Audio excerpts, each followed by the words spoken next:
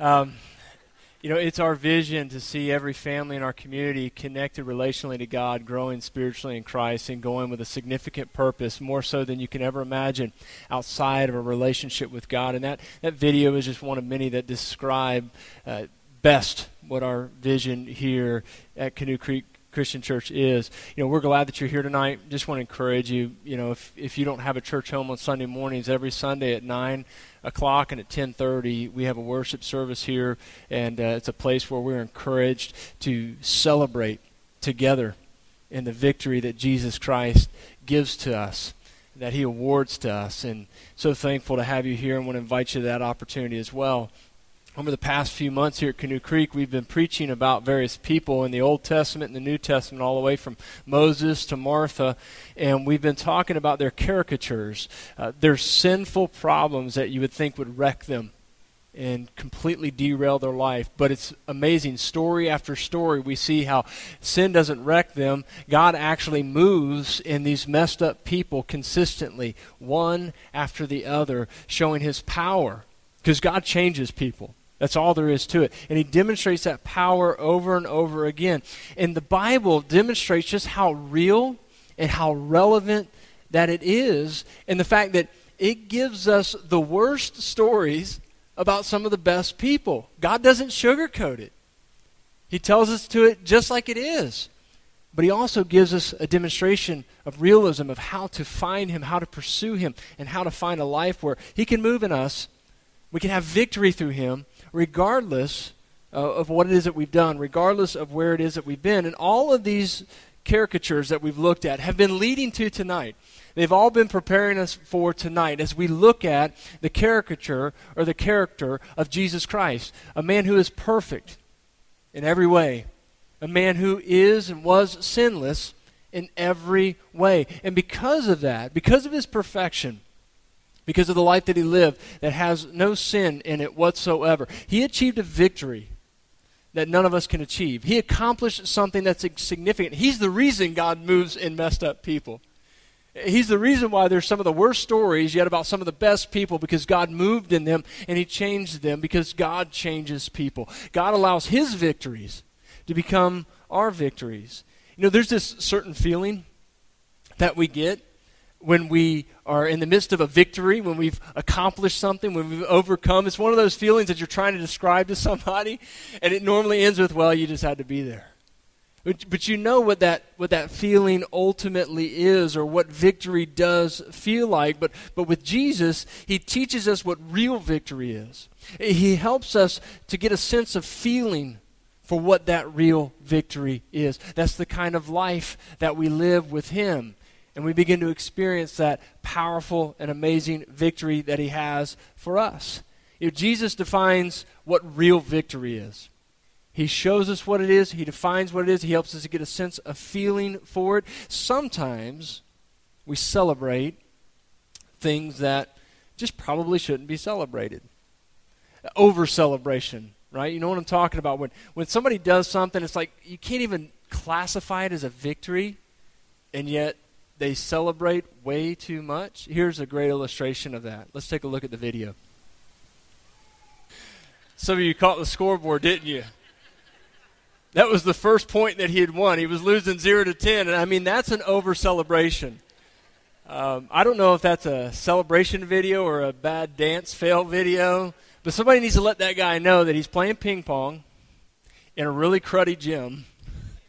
30 people are watching, and it's on standard definition video. You got all the reasons not to celebrate, and sometimes we over-celebrate things. I'll never forget the year where the football team I was coaching, the boys, we were having a rough year that year, and they had a hard time finding the end zone, if you know what I mean. And I'll never forget this game, like right out the gate, first quarter, they scored a touchdown right away. They celebrated like we just won the Super Bowl.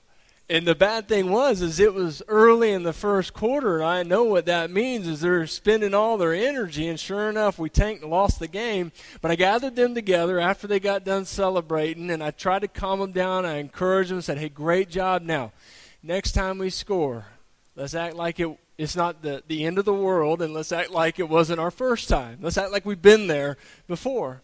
You know, sometimes we put things in a position of celebration that maybe just shouldn't be there. It's a victory for us, or it's really exhilarating for us because maybe it's that we don't have the greatest sense of victory because we're not a part of the greatest victory of all time. And so we celebrate things that are far less meaningful, so to speak. You know, an example of something to celebrate, you know, we can only imagine how the patriots of old felt after the Battle of Yorktown.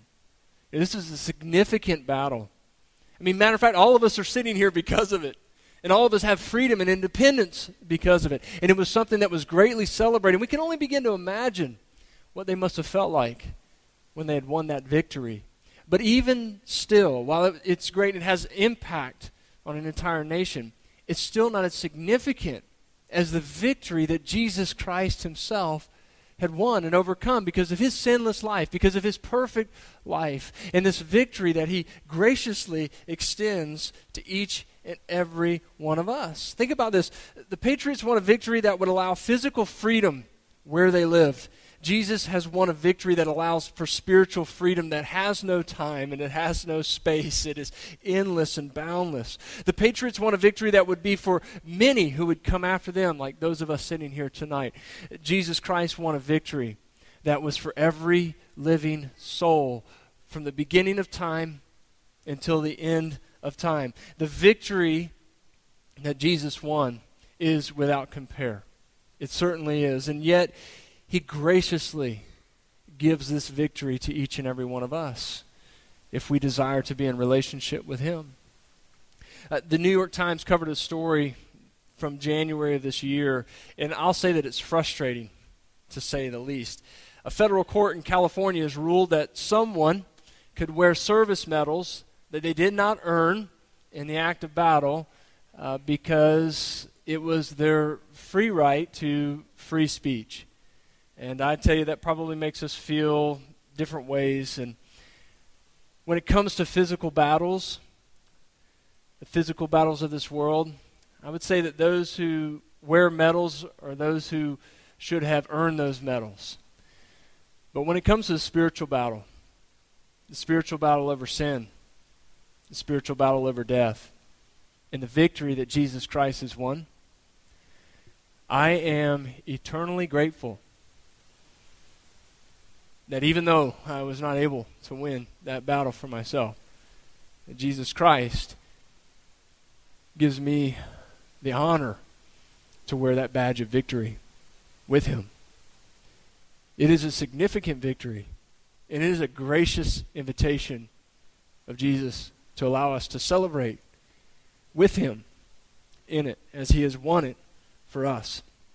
Let me be extremely clear about what the Bible is extremely clear about. We cannot achieve victory over sin.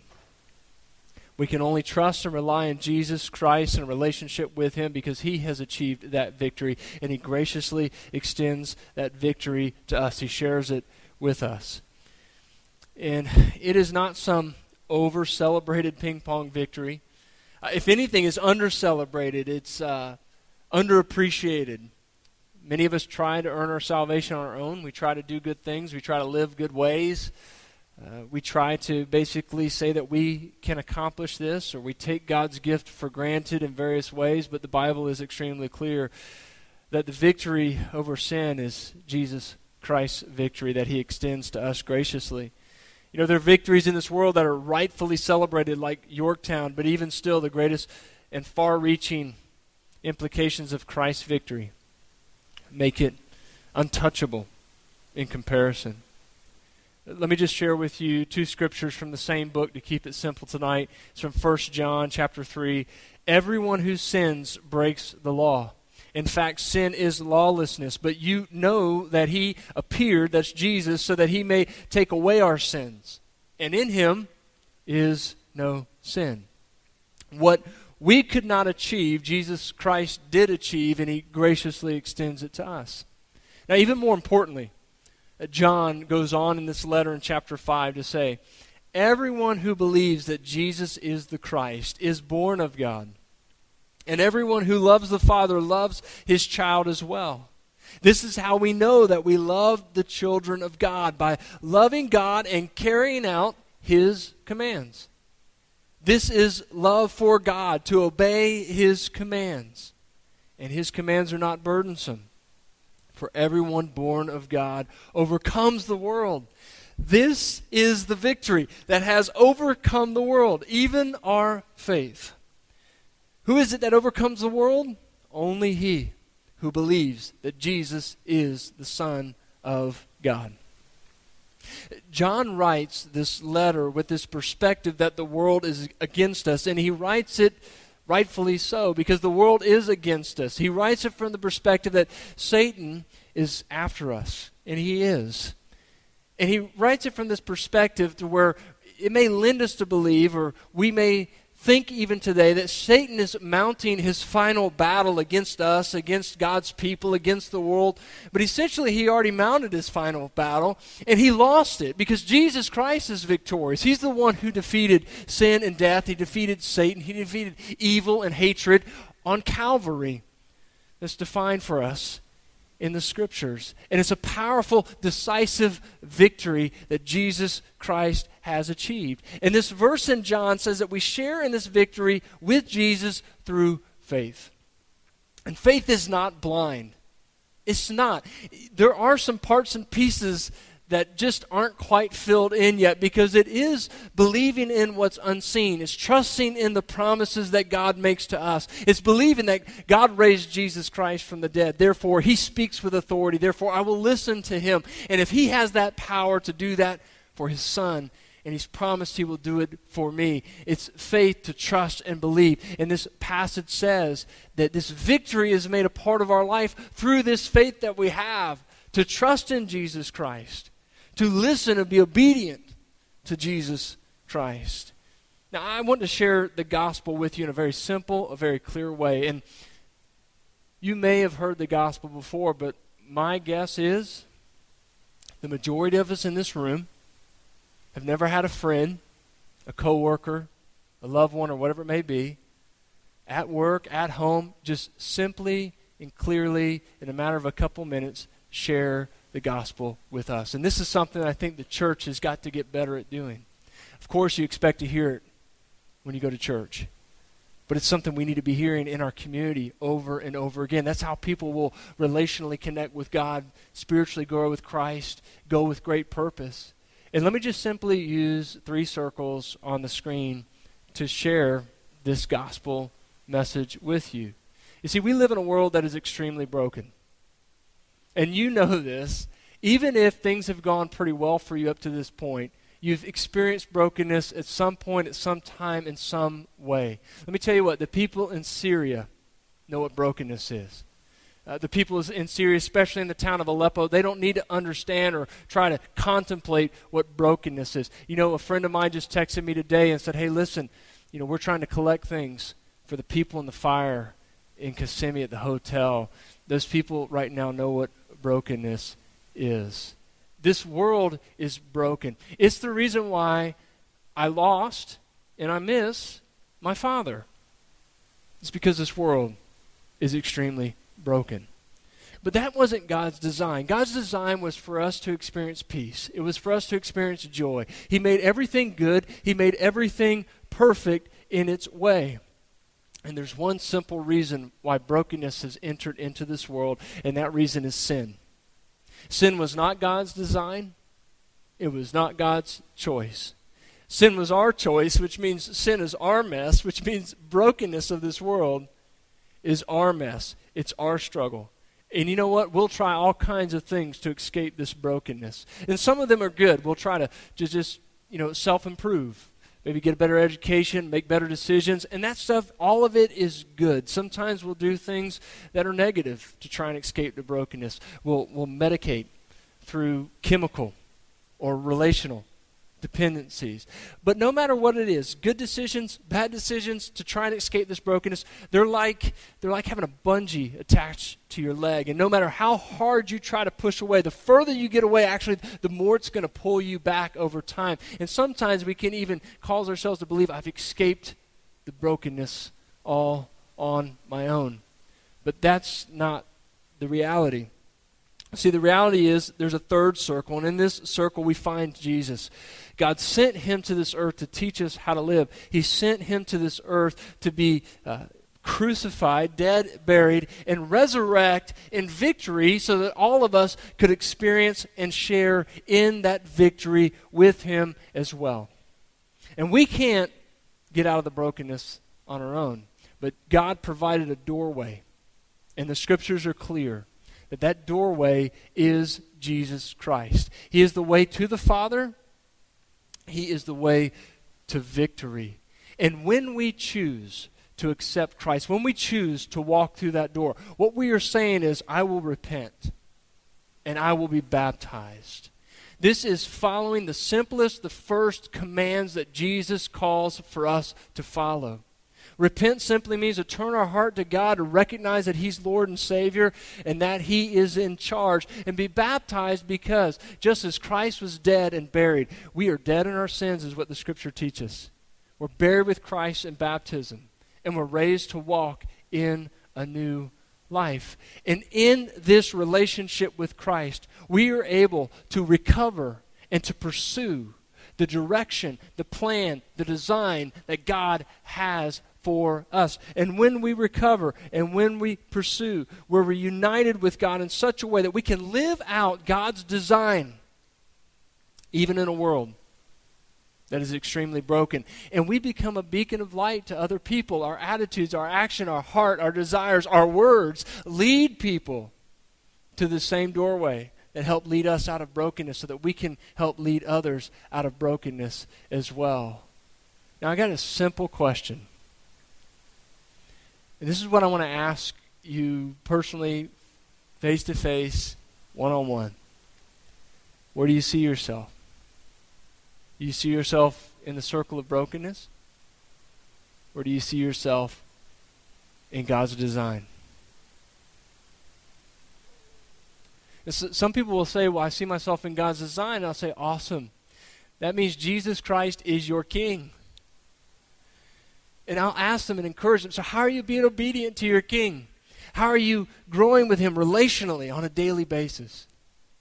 How are you gathering together with those who he died for, with his church, with his other believers frequently so that you can grow spiritually? How is it that you are living out his will, doing what he's called you to do daily? You see, the victory that Jesus gives us is something that works from the inside out of us. It's not as if we work it from the outside in and I just do this better, I act that way better, and before you know it makes its way in. No, it's the power of God. It's the victory of Christ inside our hearts that slowly makes it to our hands in what we do, our eyes in what we see, our mouth in what we say. And before we know it, we turn around and we see that we are victorious with Jesus Christ, not just because he earned for me something I couldn't earn, but because he's changed my life radically. God changes people. And we can't take that for granted. The term Christian could be like a badge. It could be a medal, if you want to call it so to speak. Christ earned it. And he graciously extends it to us. And it's something, unfortunately, that many of us will take for granted at times. But we shouldn't, because God is in the business of changing people. And if we believe Jesus Christ is our King, we should be changed. You're wondering what's up with the green bench. I thought you would never ask. It's not just some Christmas ploy, green and red, even though it looks pretty good. December of last year, a small team of us 4 went to Haiti. And there we learned an interesting story. There's quite a few churches there that have green benches at the front, just one lonely green bench. And if your family has been caught in sin, or you have been caught in sin, even if your kids have acted up, you're associated with it, the pastor will call you out and he will make you come and sit on the green bench. You will not see a green bench at Canoe Creek. It is a safe place where Sinners preach from the pulpit. Sinners listen from the seats. But it's a place where God changes people too. So this, in a sense, the green bench represents sin. It represents shamefulness. It represents a separation from God and the struggle that we have in following and trusting God. God doesn't force you to do anything. He may nudge. He may apply pressure and pain in certain areas that you don't want to have it. And all the while you may be frustrated with him, and all the while he's saying, I'm just trying to get you to realize that I'm the most essential relationship that you should pursue. But he doesn't force us. He doesn't make us do anything that we don't want to do. We have to choose. We have to decide if we want to stand up and approach and pursue God instead of our green bench. You know, if you answer the question, I see myself in brokenness, I want to make it very clear and very simple to you. The steps that you need to take in the Scriptures are obvious. It tells us to believe in the commands of Christ, to follow the commands of Christ. Jesus himself said, if you love me, you obey my commands. And the starting point for those commands are to repent and to be baptized. To unite your life with Father, the Son, and the Holy Spirit. Through the way God has told us to be united with him. And I realize that it's Christmas Eve and some of you have plans and you're going somewhere after this. But let me just encourage you that if you answer the question in your mind, I see myself in the brokenness, but I want to see myself in God's design, don't leave here tonight. If you want to make that decision, don't let a Christmas Eve dinner or whatever it is that you've got to go to stand in your way to achieving, to acquiring the greatest victory that has ever been achieved in the history of the world and is now extended graciously to each and every one of us. You can be baptized tonight. We have the baptistry ready. We have t-shirts available for you. You're like, well, yeah, but my car seat's going to get wet. We've got garbage bags to put on your car seat. We got it all. Because we're in a place where God changes people. We want this community to be a community that we live in where God is radically changing people, because he does. If you need to make that step, if you need to make that decision to give your life to Christ, if you want to follow him in obedience tonight, we're going to sing a song here in just a minute. And I would invite you to come and see a prayer and decision counselor. There will be one over here. One over here. I'll be available in the back as well and talk to you about making this decision to give your life to Jesus Christ, because he has achieved the greatest victory and he lovingly and graciously wants to extend it to you. But let me just take it one step further and give one more application to those of you who may be saying, well, you know what? I have given my life to Christ. I have been baptized, but I know that I'm not being obedient to God, and I'm not doing anything in my life to try and be obedient to God. I would encourage you to come and talk to a prayer and decision partner, to see me in the back. We can talk to you about ways you can grow here at Canoe Creek Christian Church.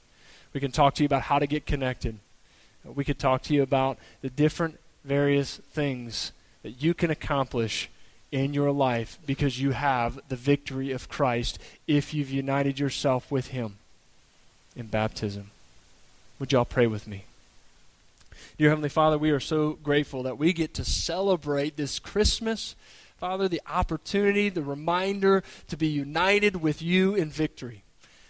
Thank you, Lord, that even though we recognize we should all be sitting on a green bench, you have a love for us that pursues us. We see that. It's Christmas. You pursue us in the strangest ways. We definitely agree on that. To send your son as an infant here. As we explore it, we certainly do see so many reasons why you did what you did, exactly how you did it. But Father, we are just grateful that you did. We're grateful that your son, Jesus Christ, has achieved a victory that we can be a part of. Lord, help us to pursue you. Help us to take that step. Help us to reach out in obedience and trust what you have called us to do so that we can be faithful to you. And in that faith, Lord, we can receive through your Son, Jesus Christ, the greatest victory that has ever been achieved. And we pray this in Jesus' name. Amen. As we sing this song tonight, please remember that we're available for